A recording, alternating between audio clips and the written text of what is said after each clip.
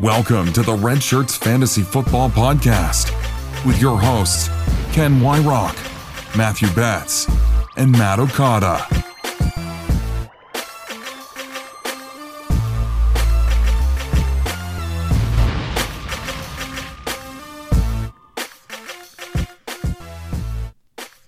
And we are back, baby. Matthew Betts, Matt Okada. Okada, how are you doing tonight, man? I feel like I haven't talked to you in, what has it been, 24 hours? No, man. I think it's been less than that. I think you're right. It's been probably about 23. We are back. We recorded round one rookie content last night. Talked about the big names, DK Metcalf, Josh Jacobs, N'Keal Harry, all that stuff. So if you missed any of that content, go back, check out our last episode. We broke down all those rookies in a lot of detail. And we're back tonight talking about the round 2 ADP rookies. This content, if you're listening as of this week, is specifically for our Patreon members. So we appreciate all of you out there supporting us. You're going to get access to this earlier than everyone else. If you are not supporting us on Patreon and you would like to do so, please head over to patreon.com/redshirtsffpod. We are recording this the week of May 7th. So if you're listening at a later date and there's different news or things that come out, we apologize because that is not going to be in tonight's show. Hopefully the future is going well for you, though. Oh my gosh, I can see it. It's bright for all of you. It's going to be fantastic. Especially if you follow our advice and take these rookie picks. Yes, absolutely. And Okada, I didn't put it on the show docs because I wanted to kind of surprise you here. Oh boy. And we'll surprise Kent as well. But I've got some good, exciting news that I think is exciting to share with our Patreon members first. After all, they do deserve it. And that is, drumroll, we have a new partnership to talk about. Ooh! That's right. We are now members and affiliates with Draft. So if you're familiar with the app or the website Draft, they do best ball drafts and in-season drafts. We are going to be partnering with them. So look for more information to come on that front. We're still sorting out the details. So super excited to announce that. And I can't wait to draft with all of you and to take Okada's money this year. Well, on that front, Betts, I have to very sadly say you may not ever be able to, because as long as I'm working at the NFL, I'm not allowed to gamble on football, which is very sad for me, but very good for all of you guys out there that may want to play Draft, because I did play it for 1 year before I started working at the NFL, and it was one of my favorite non-standard redraft, I guess you might say, fantasy platforms. Really great platform, super fun to do best balls on there. So yeah, I'm excited. Huzzah. Well, you've got a great job, but that is one downside to your job. Yes. I'll say that. Yes, it is. All right, so look for more details to come soon. Again, find us on Twitter, on Facebook, as well as Instagram. More details to come there at RedShirtsFFPod. Okada, you ready to talk more rookies? Oh, my goodness, I'm so ready. I cannot wait. Let's do it. So like I said, last episode we recapped the top 12. Tonight, for this episode, we're getting into the second round. So according to ADP, players 13 to 24 off the board. We're going to start with number 13, and actually is a guy who was taken first at the wide receiver position in the real NFL draft. That's Marquise Hollywood Brown, now of the Baltimore Ravens, formerly of the Oklahoma Sooners. Okada, what do you like about Marquise Brown? I like a few things. I'm not his biggest fan, so if you're looking for some positive stuff, you may have to talk to Betts. I don't actually know his take, so we'll find out. But certainly, if you want the upside, it's gonna be the speed. He is very speedy. If you want the downside, the number one downside is the size. He's very, very small.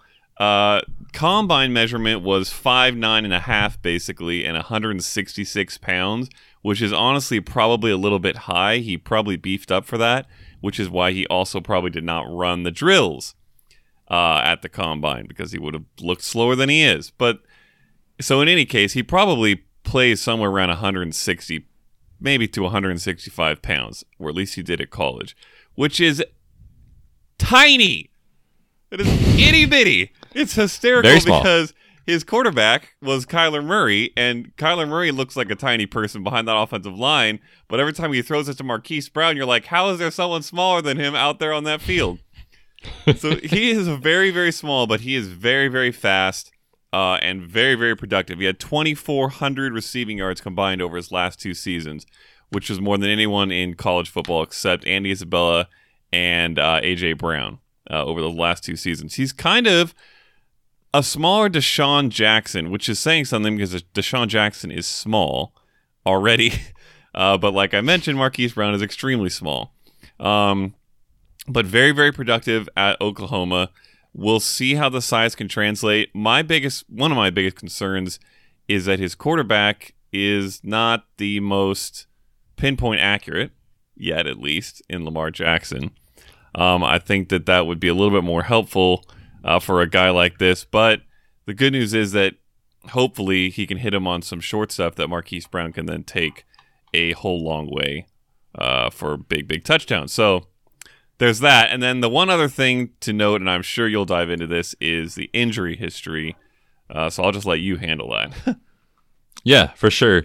That's definitely a concern as far as Hollywood Brown and what his offseason has looked like so far. He really hasn't done much, and that's not anything against him. That's just the nature of his healing after the Lisfranc injury. And basically, the Lisfranc is a joint in the foot. It's the midfoot, and basically that is stressed a lot more nowadays in these speed guys, these speed wide receivers, particularly when they're at top end speed and kind of get their cleat stuck in the ground or caught in the turf when they go to change direction very quickly, causes a torsional stress to the midfoot.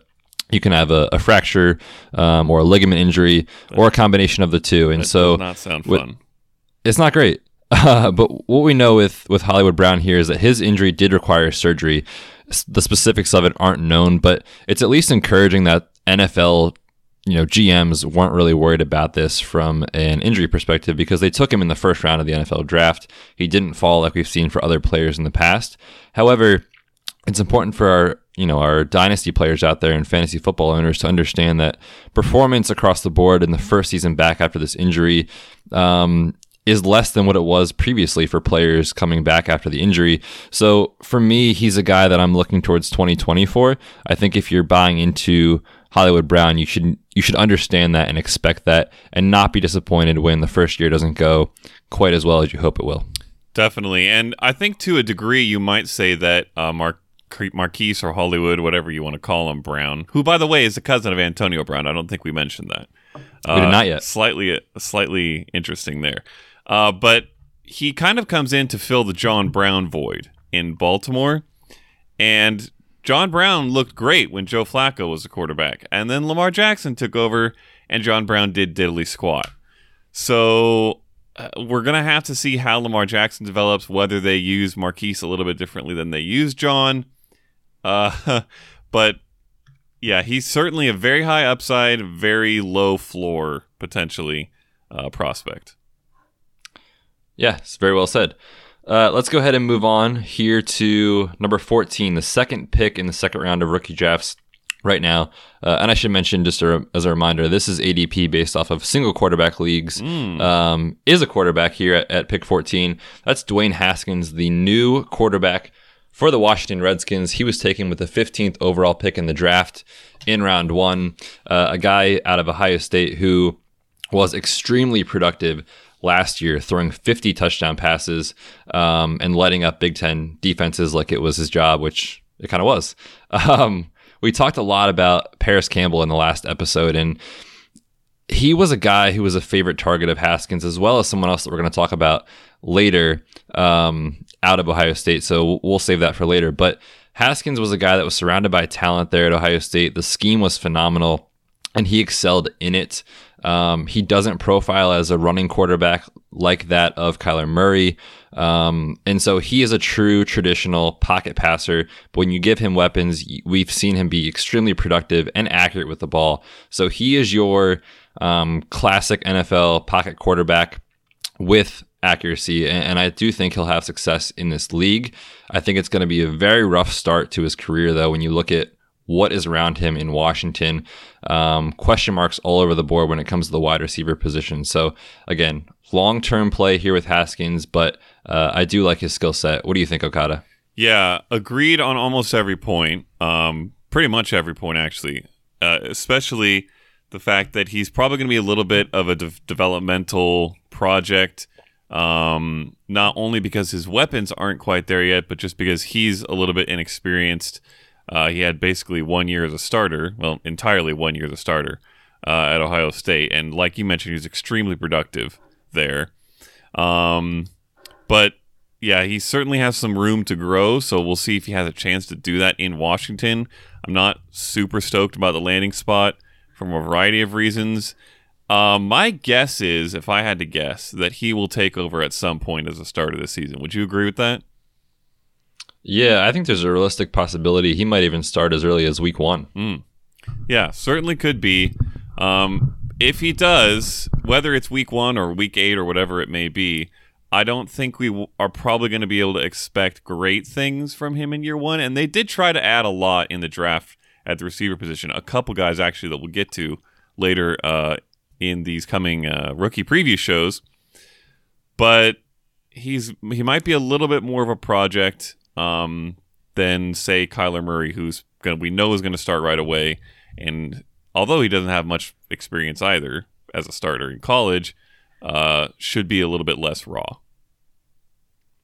Yeah, for sure. I think the key for Haskins here is I would like to see the Redskins kind of bring him along a little bit more slowly. Agreed. I'll be honest, it's probably going to be a lost season for that team. There's a lot of question marks on the offensive side of the ball. I don't know how they're going to really move the ball downfield to be competitive in the NFC East alongside the Eagles and Cowboys. But like I said, like the player, if they can build around him and revamp that offense a little bit, I think he'll have some success here moving forward.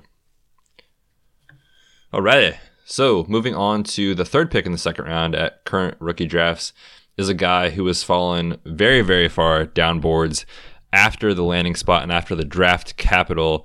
This was a guy who some people had as their 1.01 heading into the draft. This is Hakeem Butler, the new wide receiver for the Arizona Cardinals out of Iowa State, taken in the very first pick of the fourth round at 103 overall. The biggest thing I think when I think about Hakeem Butler is size. I mean, this guy is huge. He is an NFL wide receiver body, 6'5", 225, and he plays to that ability. So for me, when I project him here moving forward, I love the idea of Kyler Murray extending plays, getting out of the pocket on the run, and targeting Hakeem Butler deep, because he's the type of guy that when you're in Kyler Murray's shoes and let's say you're scrambling, you look up, he's the kind of guy you want to see downfield with that big target. I can see success with those two in the future. I'm not sure, though, with how much that offense is probably going to spread the ball around, that he'll have a ton of success year 1, but long term, I still like his talent a lot. What are your thoughts? Yeah, 100% agree on most, if not all of those points. He was actually my number 1 receiver. It was pretty much a 1A, 1B with him and N'Keal coming into the draft. And I had both of those guys ahead of most of the running backs. I think I had Miles Sanders number 1. Unfortunately, not super stoked about his landing spot. But so, yeah, Hakeem Butler for me is still up in the actually mid-first round for me. This landing spot is not bad enough to hurt too bad. I still have him at number 8, actually, from a rookie draft perspective. So I really like him. You touched on a lot of the big strengths. His side speed combo is disgusting. 4.48 speed at 6'5", 227 pounds is just... If DK Metcalf hadn't done what he did at the Combine, we would be talking about Hakeem Butler as a physical monstrosity. And even though he still is, but where he was just kind of overshadowed by Metcalf. And Butler has pretty much everything you could want. He's got the physical traits we just talked about. He has the production. He had 1,300 yards on 22 yards per reception last year at Iowa State, both of which were school records. He could be an elite big slot guy, which they've had one of for quite some time, named Larry Fitzgerald. And Hakeem Butler, I've heard of that guy. Yeah, he's had a few yards and receptions, I've heard. Hakeem Butler is a bigger version. And I actually don't know Larry Fitz's 40 time, but I can't imagine it was much faster than this. So yeah, definitely has a good chance of being an elite big possession slot guy, but also great downfield, great with contested catchability. I think he can do it all, and is a great complement to a couple of the other guys they have there, especially Isabella and Kirk. Like you said, there's going to be potentially a lot of spreading around in this offense, so I don't know what his reception total is going to look like. But if it's anywhere above 60 to 70 in that range in the next couple years, his yards per reception ability and his touchdown upside with his size, both of those things could make him a great fantasy asset. Yes, I think the ceiling here is great, and I think that the draft capital thing is a little bit overblown with Akeem Butler. It wasn't that he went to a bad spot or that the landing spot is the issue that people are arguing, I think, in other fantasy circles. It's the fact that he fell to the 4th round, and then I think everyone's minds were kind of put at ease when he literally went with the first pick in the 4th round. So let's say he goes 2 picks earlier, then people aren't talking about, oh, well, he's a 3rd round wide receiver. 3rd round isn't bad for draft capital. So don't let that 4th round capital fool you.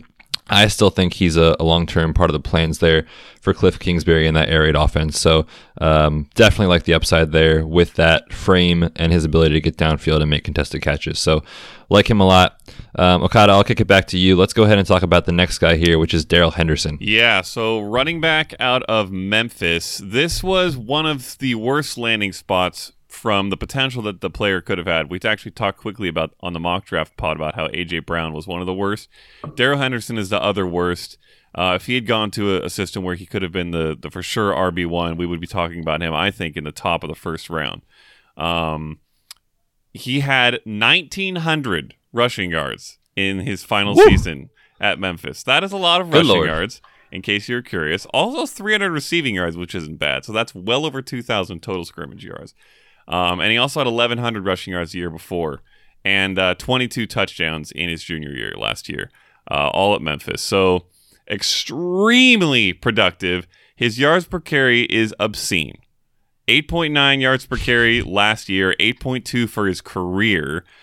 Obviously, a little bit of that comes from playing on Memphis. He's not necessarily facing the strongest defenses on a daily basis, but this guy has all the production that you could possibly want, and he also has the athletic profile. He ran a 4.49 at the combine. That's very, very good. He's not too big. He's 5'8", 208, so it's maybe a little smaller than you would like, but not dangerously small. And he's an absolute home run hitter. So from a I guess scouting perspective, really good stuff. The problem, of course, comes with where he landed, and I'll let you take over from that perspective. Yeah, so, of course, the landing spot there is with the LA Rams. We know that Todd Gurley has arthritis in his knee. That's documented at this point. There's no debating that. And that's not something that's going to get better with time. That's actually only going to get worse as time goes by and as he adds more carries and more touches to his body. So for me here, in redraft, I still love Todd Gurley. I still think he's a top 7 or 8 back when you're drafting. I still think he's going to be productive. But long term, he's not going to be a guy that's playing into likely his 30s. So with Darrell Henderson here, the thing to consider is, maybe it doesn't happen as much as we want it to year 1 with him. But that's okay if it happens next year or the year after, and maybe they start to dial back Todd Gurley's workload and they go more 50-50 in the future. 50% of the touches in the LA Rams backfield is worth more than 70% in, I don't know. Give me a team. A bad team. Dolphins. The Dolphins backfield. Perfect. So I don't hate the landing spot quite as much because I still think he has a chance to learn from a great running back in Todd Gurley. And I think he is the absolute definition of what Sean McVay's offense needs from the running back position. So I love this guy. I mean, when I think of him, I literally think of the word playmaker and home run because his ability to get downfield and his explosiveness is out of control. When you look back at last season alone, 27 runs of 20 yards or more, which is crazy, and 10 runs of 50 yards or more. So he is a firecracker. He can get downfield in a hurry, and I guarantee you Sean McVay is going to find ways to get him and Todd Gurley involved. So if there's someone out there in your league that's letting him fall because of the landing spot, trade up and get this guy. I like him a lot. As of a few days ago, I still had Darrell Henderson as my 9th overall player in this class. I'll probably drop him a little bit back to the 11-12 range, but for me, this is a value in the middle of the second round. Yeah, definitely solid. All right. Next guy I'm going to let you take because he plopped down onto your Philadelphia Eagles. The second Eagle we've talked about. What is in this first 15 picks? Yes, sir. J.J. Arcega-Whiteside. What do you got? Yeah, so J.J. Arcega-Whiteside was taken by the Eagles in the middle of the second round, or I guess late second round, pick 25 in round 2, 57 overall. Not going to lie, I was kind of surprised when I heard his name called for the Eagles there when they did, but he's a player who I think a great comp for him is Alshon Jeffrey, who is already on the roster.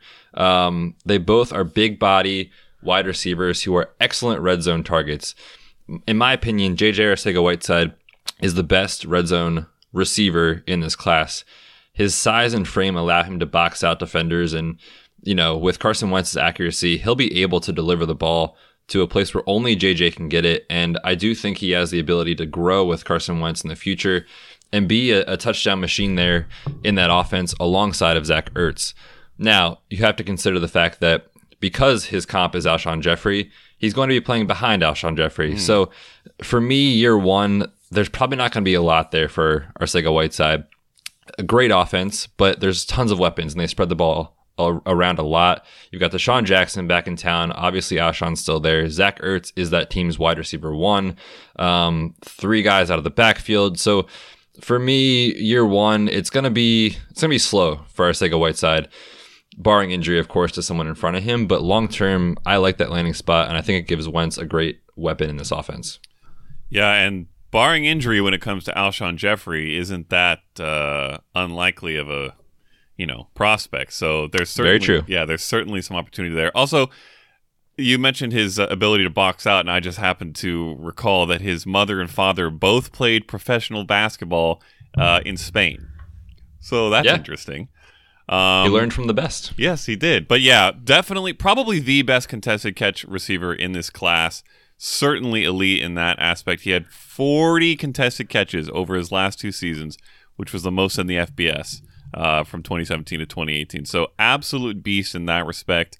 We'll have to see what happens with Alshon. I didn't actually pull it up, but do you happen to know what his contract situation is, Mr. Eagle? Off the top of my head, I think he's under contract for 2 more years. Don't quote me on that, though. I'm not sure, to be honest with I will not quote you. I will pull it up, and oh gosh, he's on contract through 2021, so 3 years left. Hey, not bad. But not much dead cap in the last year, so if he's old and unproductive, they might get rid of him. But yeah, that definitely is a little tough to slide in somewhere where one of your better comps is actually right there in front of you. So we'll have to see whether he can kind of carve out his own role in this offense, but certainly has high touchdown upside. This could be a guy who sort of has a Mike Williams from last year kind of year. Maybe it's in year 2 like Mike Williams did, but where you don't have that much in the way of yardage and catches, but you get double-digit touchdowns. He has that kind of potential, so I like him for fantasy.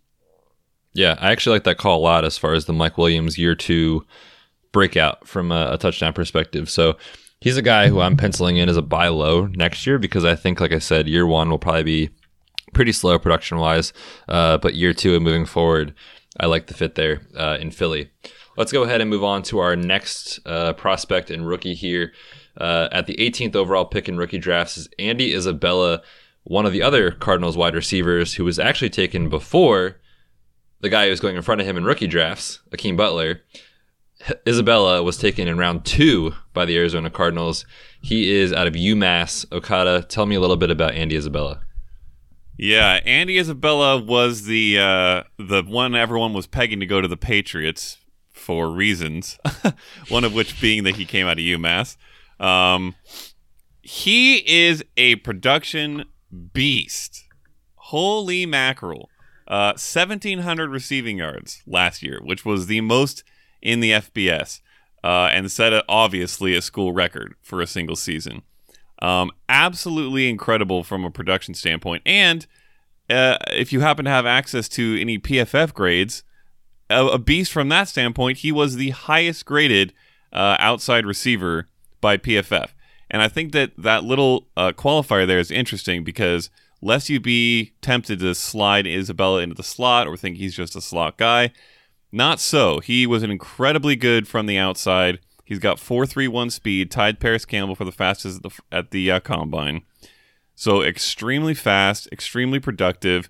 He's in, I guess you could sort of comp him in a sense to a faster Tyler Lockett maybe, or a more nuanced John Brown sort of guy in that he can do multiple things, but he brings that absolutely destructive speed, and the production kind of speaks for itself.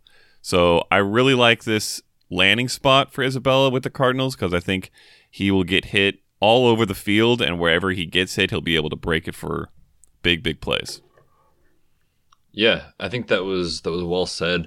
When I watched Isabella's tape, and maybe you agreed with me or not, I saw a guy who reminded me of the Energizer Bunny. I think every single route that I watched him run was full effort, full speed. The guy puts in a ton of effort, and I think that will translate to the NFL, and NFL coaches are going to like that out of him.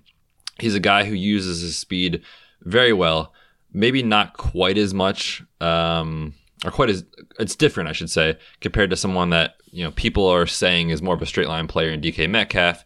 Isabella is fast as heck, but he's able to utilize that with quickness, and he's able to change direction too. So he's not just a straight line speed guy like someone else might be. He's able to utilize that and run effective routes, I think, from what I've seen on film. So for me, he's a guy that I think is a coach's dream when it comes to being able to move him around the field, play different spots, scheme him up in different ways. So I'm excited to see what Cliff Kingsbury can do with him in that air raid offense.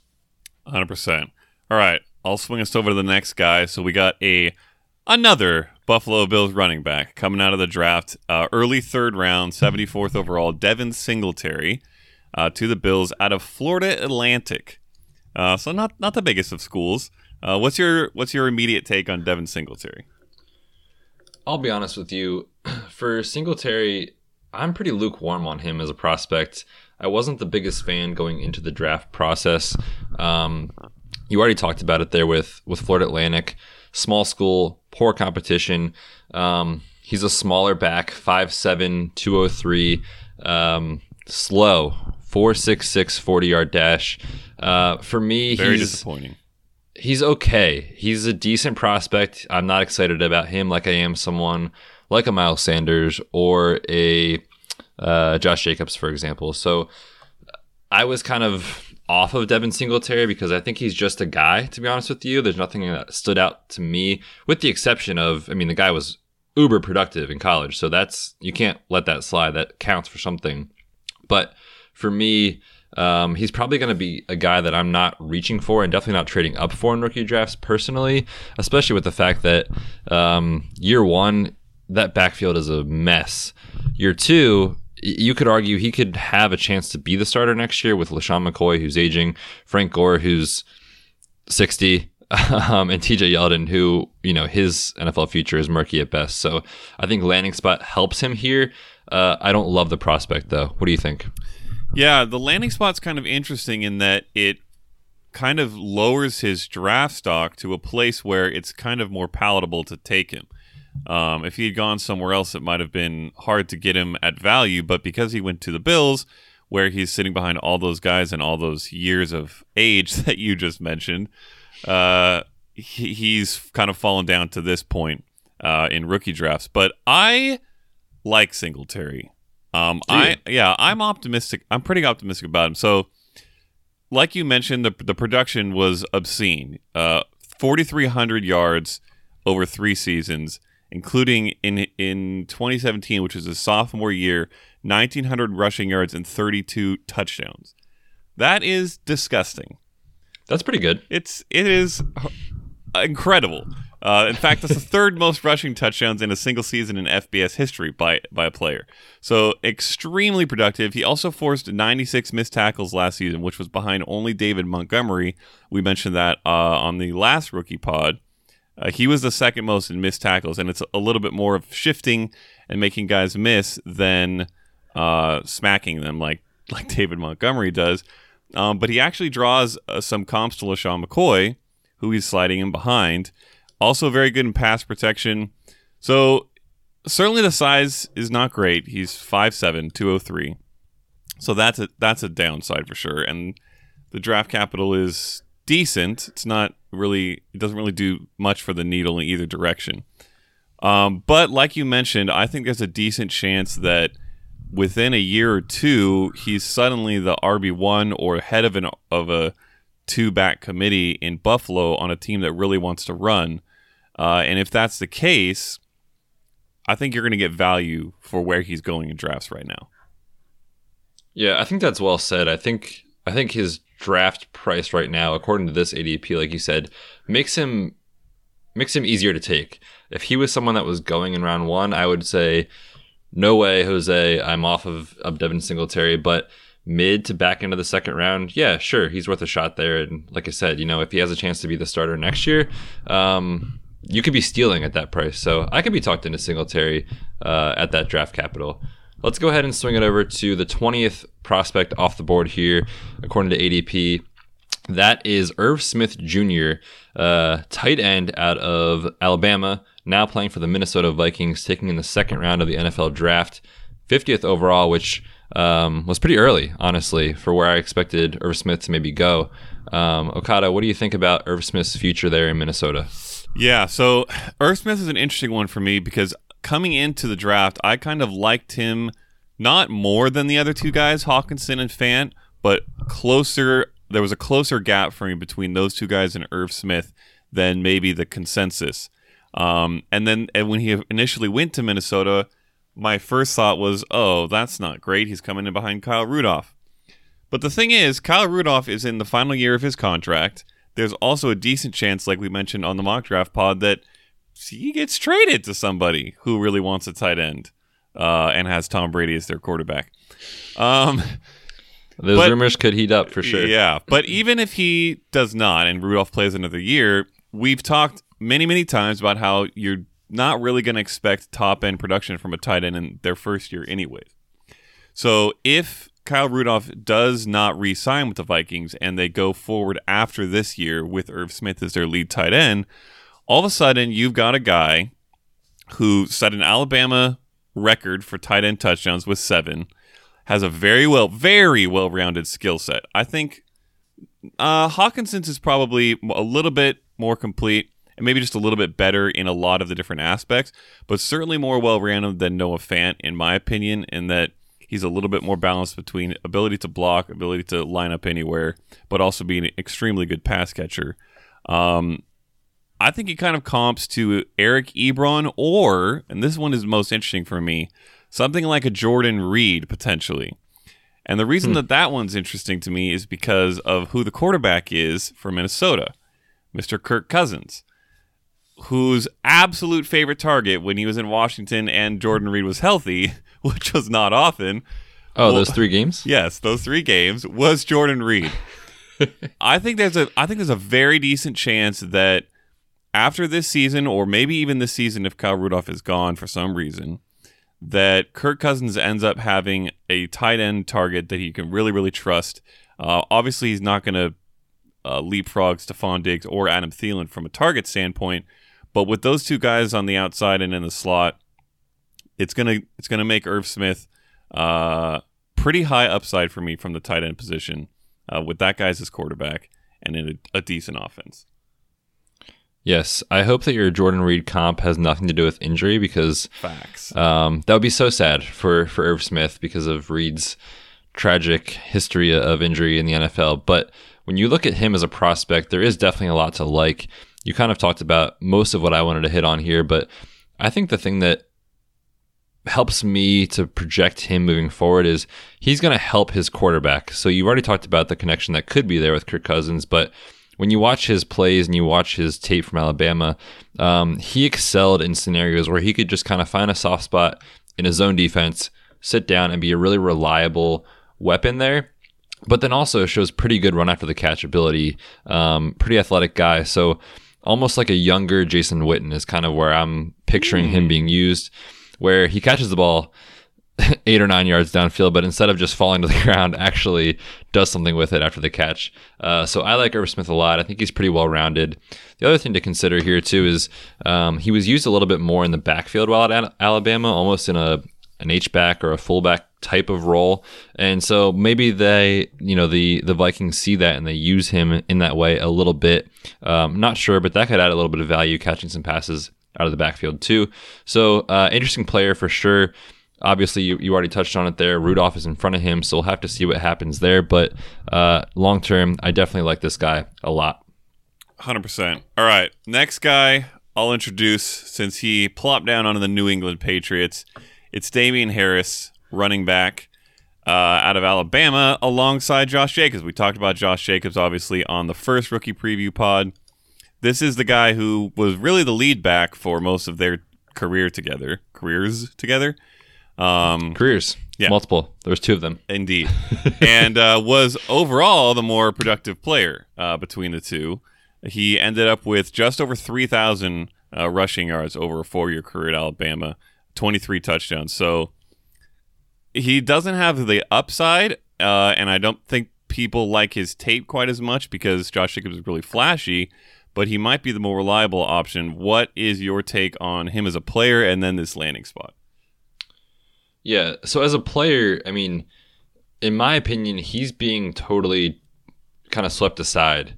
I think that Josh Jacobs stole the show from the running back position in this draft, and maybe that's rightly so, but no one's talking about Damien Harris, who, like you said, was pretty much the guy for Alabama for most of their careers. So I still like Damien Harris a lot as a player. He's a guy who I think is good at a lot of things. There's nothing that I see when I watch him play that I look at him and I say, wow, he's the best at this in this class. So overall, well-rounded back. I think that he could have been much higher in this list had he landed somewhere else that wasn't New England. Definitely. And so now we talk about the landing spot, and we know the historical trend of what people argue, and that's that the Patriots use the running backs in a specific way, and everyone has a role. You don't know who's getting the ball, and sometimes that's true. But when you look at that team right now and the way it's made up, we can't kid ourselves here, Okada. This is going to make you sad to say this, but Tom Brady is getting older.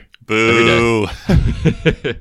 You say he has 2 or 3 more years left, and maybe he does, but the team is definitely switching to, I think, more of a running approach. Sony Michel was leaned on heavily last year at times, especially when he was healthy. And so if anything should happen to someone in front of him, I do like Damien Harris to step in more as that lead back type of role. I think James White is secure in his role. I think this really hurts Rex Burkhead, and I would prefer Damien Harris above him. So he's the RB3 right now for a good team. But if things shake up in front of him, he could find success. Yeah, I think that's a really good way of summarizing it. And what makes that kind of a high upside opportunity is that both of the guys in front of him, well, not both the guys in front of him, if you count James White as in front of him and Burkhead behind him, but both of the guys who aren't James White, who obviously profiles as that pass catcher, that are on this roster currently have had injury histories with Sony Michel and Rex Burkhead. So both even as recent as last year, but also kind of throughout their careers.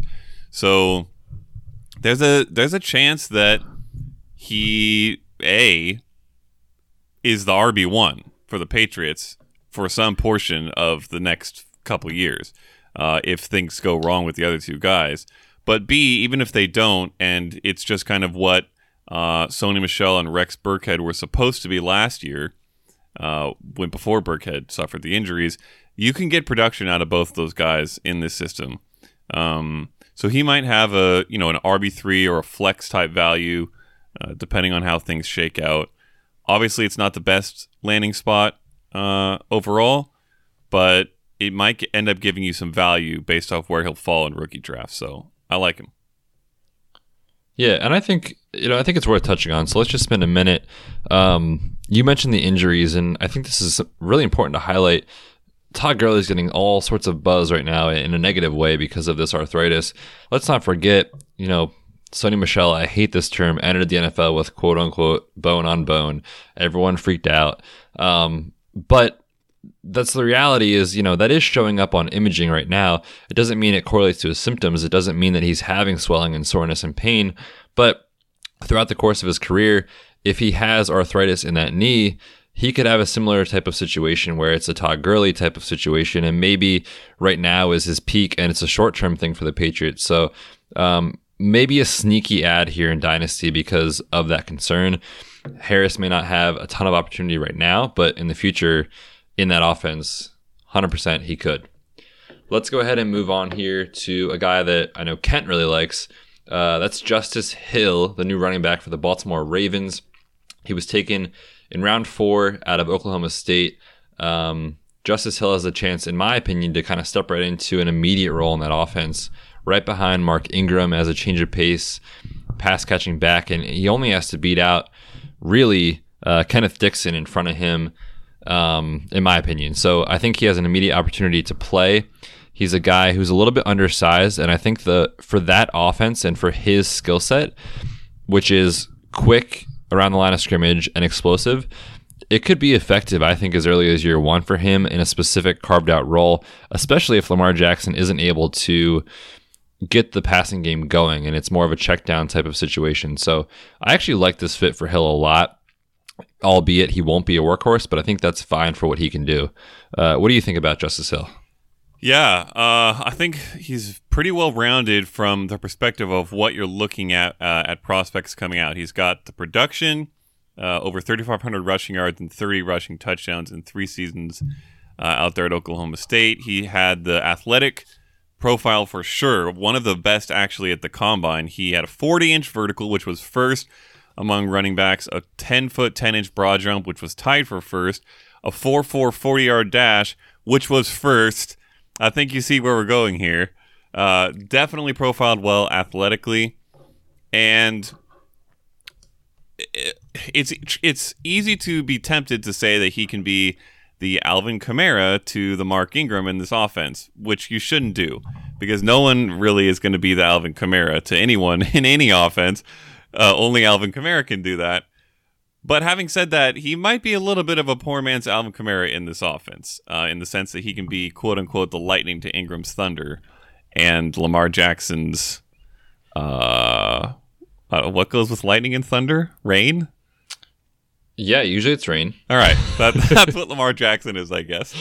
So, yeah, I like him as well. Not quite as much as Kent. I just went and checked, and Kent has him at number 12 overall for rookie ranks. But even if you just take the consensus of the three of us, we have him up at 17, which is a good chunk higher than this ADP. So I'm a fan of Justice Hill. I think he can produce right out of the gate, especially in this offense, which obviously, as we know, wants to run the heck out of the ball. Absolutely. They're going to run,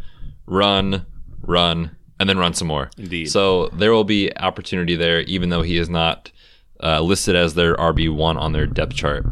Let's go ahead and kick it on to the next guy here. We're getting towards the back end of round 2 with this rookie ADP. We got another quarterback coming off the board at pick 23 overall. This is John Elway's guy, Drew Lock, the newest quarterback for the Denver Broncos, who was taken in the second round. Many people thought he was going to go as early as pick 10 to John Elway, and I've got to give at least some sort of credit to John Elway for this pick, because it was amazing that they got him where they did, and I think a value, honestly. So he steps in right behind Joe Flacco, who's probably going to be the starter for at least this season, but Drew Lock is probably their guy of the future, or they're hoping he can be. He's a guy who, for me, screams John Elway quarterback, which is the dude can chuck the ball. I mean, my God, he's got a cannon. I think that there's still some more that needs to be put in as far as the work to make him an NFL quarterback. But if he can make that arm talent translate to the next level with a good crew of young wide receivers in Deshaun Hamilton and Cortland Sutton, as well as Noah Fant now at the tight end position, it's an interesting future there for Drew Lock, who could find success with that core. What do you think about Lock as a prospect? Yeah, it's so tough with these guys that get drafted by John Elway because the track record at this point is very good that he's very bad. This is the 6th guy Elway has drafted, and spoiler alert, all 5 of the previous ones have completely bombed in the NFL. Oh, Paxton Lynch. Yes. But I like Drew Lock if he gets a chance to sit, and I think that will probably happen. I think that's why they brought in Joe Flacco, a veteran who has had productive years and certainly at least has some wisdom, I would think, that he could impart to a young fellow like Drew Lock, and kind of translate Lock's massive production and huge arm into a little bit more mature of a passer. Right now, his decision-making can be kind of iffy. He can force balls a lot. It leads to a lot of turnovers. So I don't want to see him start right away because I think that could go really, really poorly. But if they send him for a whole year, maybe even 2, I'm not sure Flacco's contract. I feel like they got him for more than a year, but I might be wrong there. I believe they did. Yeah. So if I wouldn't mind seeing him sit for 2 years. So if you're willing to wait on your quarterback, I think that Drew Lock could be the answer there, and that's it's going out on a limb, but maybe not. Yeah, they've tried a lot of times to find the answer there and failed, but hopefully he can be. He certainly has the upside. We just have to see if he can develop. Yeah, and I just pulled up Joe Flacco's current contract situation. He's under contract right now with the Broncos through 2021, which would put him at age 36. So who knows if Flacco has a couple of good years, Lock could sit for a lot longer, but maybe that's not the worst thing. I think there's a lot to Joe Flacco's game that you can look at and not like quite as much, but granted, the guy's won a Super Bowl, and he can stand in the pocket and deliver when there's pressure in his face. And right now, for Drew Lock, that's something that he cannot do. I don't know if you watch much of his game tape, but when you watch him get pressure in his face, he gets flustered, he gets nervous, and just chucks it to whoever he sees first, which creates, obviously, issues. And for NFL defenses, they're going to eat that up with turnovers. So I think at least that's something that he can learn from Flacco to do well. And if he can do that, can gain the trust of that coaching staff moving forward. So definitely an upside type of guy. It'll be interesting to see what happens here moving forward for Drew Lock as the 23rd player off the board. Okada, let's go ahead and wrap this round 2 up here with the 24th player off the board. Minnesota Vikings running back Alexander Mattison, who was taken in the 3rd round, pick 38. 102 overall. He's going to slide into Minnesota right behind Dalvin Cook. Tell me about Alexander Mattison. I mean, there's not too much to say. This was kind of a surprising pick for the Vikings, except that they did need depth. I thought they might have gone a little bit deeper, and I think there might have been a few guys on the board with a little bit better profiles they could have taken, but they liked, apparently, Alexander Mattison. And one of the reasons they might have is he's kind of a slightly smaller, slightly less tough Latavius Murray in a way, and also potentially even a little bit more well-rounded version of Latavius Murray in the sense that he had pretty good pass-catching production in his last couple seasons, 28 and 27 catches in his sophomore and junior years. So maybe he's sort of a cross between Murray and Dalvin Cook, and that's what they're going for. I'm not quite sure, but They're clearly looking for a backup to Cook. This is not someone I don't think he's going to challenge Cook in any way, shape, or form. But Cook has not had the cleanest injury sheet. I don't know how you would say that, Mr. Doctor, man. That sounded pretty good. We can say that. So there's certainly they had a need for depth there, and they went with Alexander Mattison for that. He did have a very productive junior year, 1,400 yards and 17 touchdowns. So that's very solid out at Boise State. But I'm not too stoked about him. I think he's a depth piece that's worth grabbing. I think there's a couple other guys that we'll talk about in the next pod that I would definitely take over him from an upside perspective. Do you have any outstanding thoughts on Mattison? I'm not the biggest Mattison fan. Obviously, part of that is landing spot, but even before that, there was a lot of hype, I think, in some circles that people were really excited about this guy. And to me, I just didn't see it when I watched him play. He's a good all-around type of player, but he lacks a couple of things that I think help rookies get on the field sooner, even if it is a backup role, and that's pass protection, which he's not the best at, in my opinion. So he'll have to definitely grow there if he wants to earn a role in the passing down work and on third downs.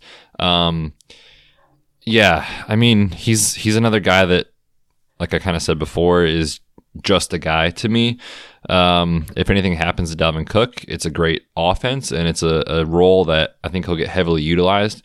But for me, unless I'm a Dalvin Cook owner, there's not really a reason that I'm excited to draft Madison. Yeah, that's a really good way of summarizing it, I think. All right. That was round 2, rookie ADP. We talked about all the guys from pick 13 to 24, a couple of quarterbacks, a tight end, some receivers, running backs. Okada, any final words for the people out there? Draft all the Cardinals because they're getting the ball thrown to them from Kyler Murray. Ha-ha! I got Kyler Murray in. And it's ridiculous. We've got one more of these to do here in the future for all of you. We're going to look at round 3 ADP, and I can virtually guarantee that there's going to be a way that somehow Okada sneaks Kyler Murray into that discussion. I mean, there's one more receiver that they drafted. Yeah. We'll get to that at a later date. But that's going to do it for us tonight. Again, all of you that are supporting us on Patreon, we do appreciate it a lot. We hope that you enjoyed getting access to this early compared to those who have had to wait. But again, we do support all of your support, and we hope that you can continue to grow with us here moving forward. Okada, tell people where they can find you. At Matt Okada on Twitter. So original. Yeah. I'm glad I could steal it. Yes, and you can all find me at the Fantasy PT. Look for more content on Redshirts, fantasyfootball.com, and until next time, we are the Redshirts. Thanks for tuning in to this episode of the Red Shirts Fantasy Football Podcast. Hit us up on Twitter at RedShirtsFFPod and check out our website, redshirtsfantasyfootball.com.